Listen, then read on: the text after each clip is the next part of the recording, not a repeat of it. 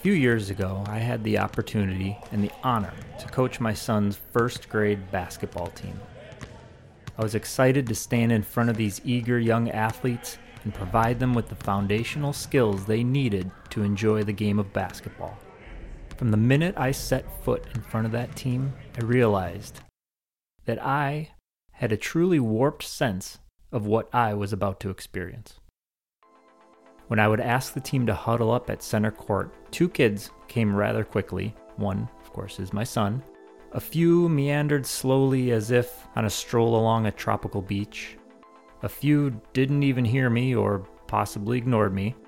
And the remaining few certainly heard me, understood the direction, yet ran the other direction, launching their basketballs across the gym. When I finally got the kids together, it didn't get any better, and I eventually finished the practice feeling completely defeated. Over the next few practices, things began to improve. Many of the kids were relatively responsive to my instruction, and we had a wonderful time. But there were still a few players that were disinterested in any sort of formal, coordinated approach to this alleged team sport. What I came to realize was there were two challenging types of players on my team. The first group were players that had a certain level of natural skill and experience and had very little interest in learning the basics of the game. They could dribble the ball, get the ball to the hoop, and had a lot of energy. However, when it came to game situations, they were missing a few key fundamentals, including rules such as double dribbling, traveling, 3-second lane violation, and how to run an offense as a team. The games became frustrating because although they had the ability to play at full speed, they didn't have the knowledge of the fundamentals to play without being interrupted by rules. And they couldn't remain in the flow of the game as they didn't know how to play as a team. They were the "I already know, so let's do it" group. The second group had zero experience, but knew that they wanted to play the type of basketball they see on TV. However, they didn't have any interest in the concept of practice. These players were extremely lost. They not only were frustrated by the same issues as Group 1, but they were also frustrated that they couldn't simply do everything naturally without instruction, demonstration, and practice. They were the "just tell me and I'll be able to do it" group. So what does this have to do with financial management of medical equipment? Glad you asked. We are at the beginning of our discussion. From the very basic fundamentals of finance and accounting. This can seem very dry and slow, but if you put the time and effort into the key fundamental concepts now, you will find that the later topics will be more engaging. Some individuals will come to this topic with some level of skill and experience, and it will be difficult to be patient with the learning process. Others will come to this topic with very little base knowledge and wonder, why aren't we jumping right into the keys to the HTM financial universe on day one? It is important for us to start from the ground up, and you will find that you will be able to play the game without knowledge barriers, and you will ultimately be able to function as part of the greater multidisciplinary team that drives HTM finances.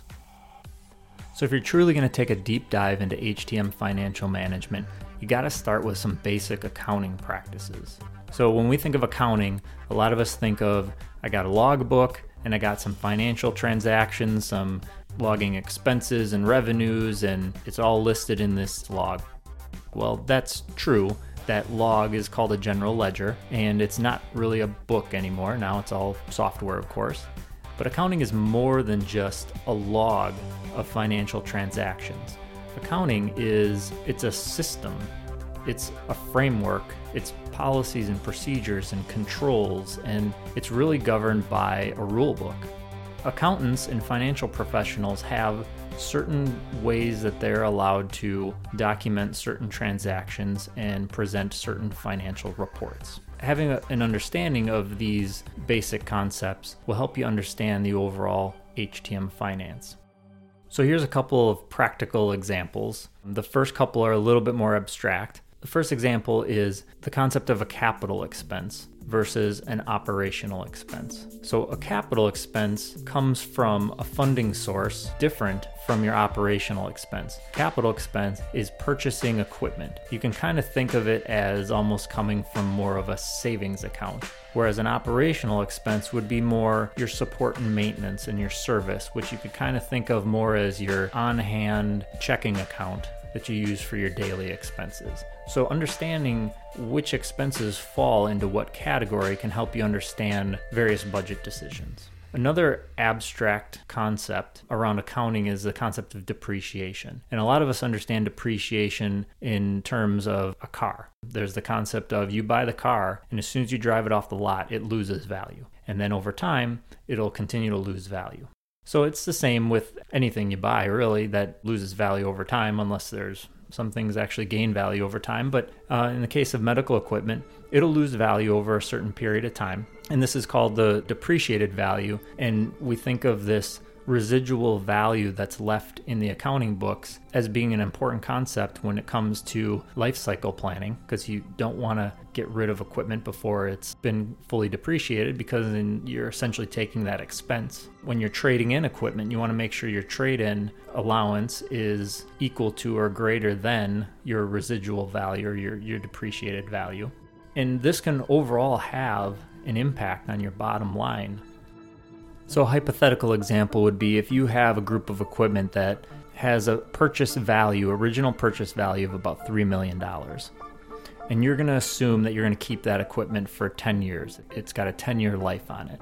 And you're also going to assume that the depreciated life of that equipment is 10 years. Well, that means that essentially you are accepting a $300,000 expense. That's the amount of depreciation each year over those 10 years. And when those 10 years are up, you buy another $3 million worth of equipment, and then you depreciate that value. So your $300,000 just keeps on going every single year. Now, if you do that same concept, if your depreciated life is still 10 years, however, you're going to keep the equipment for 12 years.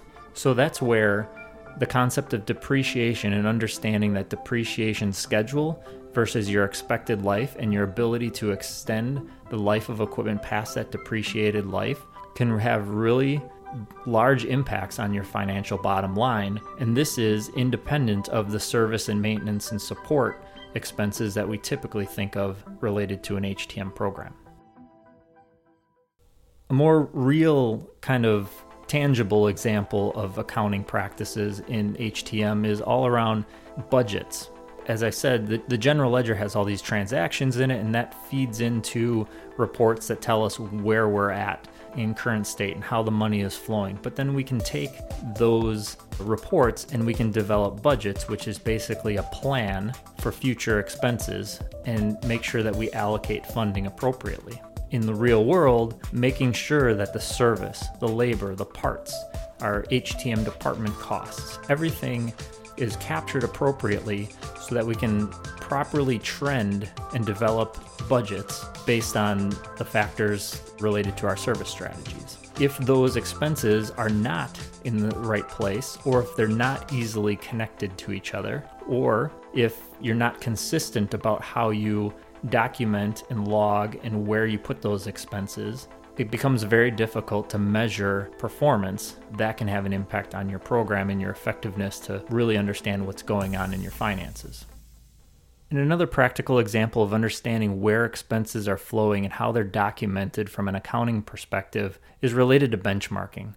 So many organizations, healthcare organizations, provide financial data and metrics to certain organizations that help them benchmark against their peers. So they will take reports of equipment services programs, equipment counts and work order counts and staffing metrics, and they'll bundle this all together so you can compare yourselves to other organizations that are similar to yours. Well, if your accounting practices are different than those organizations, you run the risk of not comparing apples to apples. So understanding how things are accounted for in your organization versus how things may be accounted for in other organizations becomes very important. So if they're looking at the total cost of your HTM program, but certain aspects such as certain service contracts or certain labor charges are not necessarily captured as part of your program or not easily linked to it, you could then have some discrepancies in your benchmarking, which could potentially negatively impact the perception of how your program is actually running. So understanding those accounting practices and how things are documented and reported is extremely important. One fundamental concept in accounting is referred to as the accounting equation.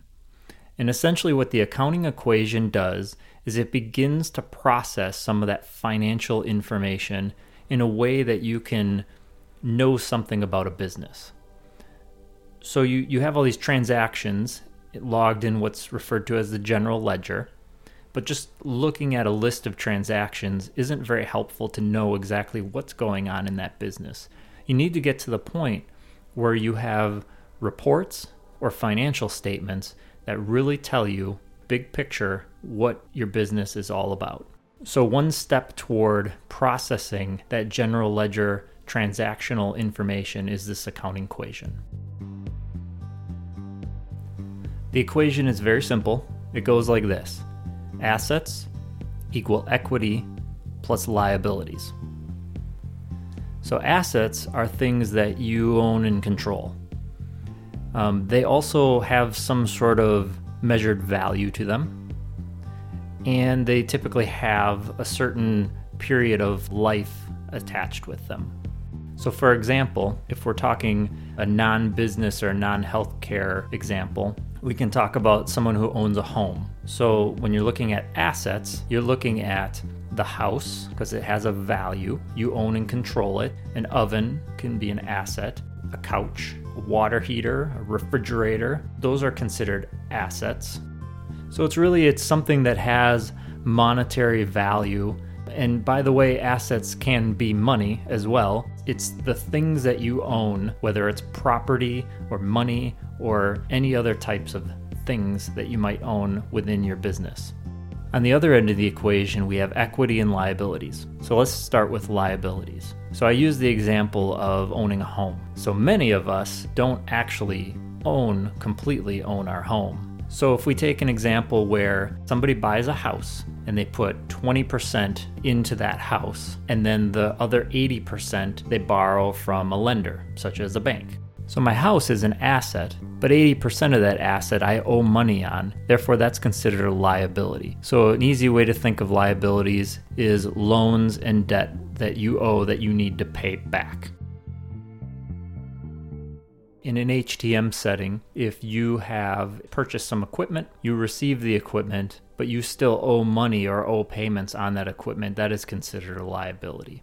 So even though you possess and control that asset, it has value and it has life to it, you owe money on that, so therefore it is a liability. Now, in the example of the house, my house is my asset, 80% of it is a liability, so what is that other 20%? Well, that's equity. We hear that term used in housing all the time, is that if I have value on my house, that is equity. And if it appreciates in value over time, I'm gaining equity. If you look at the overall equation, you have assets on one end, so it's the things that I own, control, they have value, it has life, equals equity plus liabilities. So the equity is what I truly own, the liabilities is what I control, but I still owe money, I have debt to pay, but adding the equity and the liabilities together is my total assets. So you can see how this could become important, because just knowing what your assets as an organization are doesn't really tell you what the value of your organization is. That's what the equity is. But the equity only tells you what the monetary value of your organization is. It doesn't tell you what assets are consistent in your organization. And then the liabilities tell you what portion of those total assets do you owe money or do you have debt in. So that is the accounting equation, and you'll understand more about how that comes into play with financial statements as you dive into that topic. So my last point on understanding basic accounting related to HTM financial management is that yes, there are financial and accounting professionals that will know their discipline better than you will. Your knowledge and expertise is primarily based on medical equipment management, and theirs is based on financial management. However, the accounting and financial professionals don't have the insight or the perspective on what all is encompassed in an HTM program. They may individually know that there's service contracts and there's labor costs and there's parts costs and there's department operational costs and there's test equipment. They may individually know those expenses, but they don't know necessarily how those all tie together and what all encompasses an HTM program. Being an HTM professional and being able to inform the financial professionals is critically important. And having that basic understanding is going to make you a key member to that multidisciplinary team.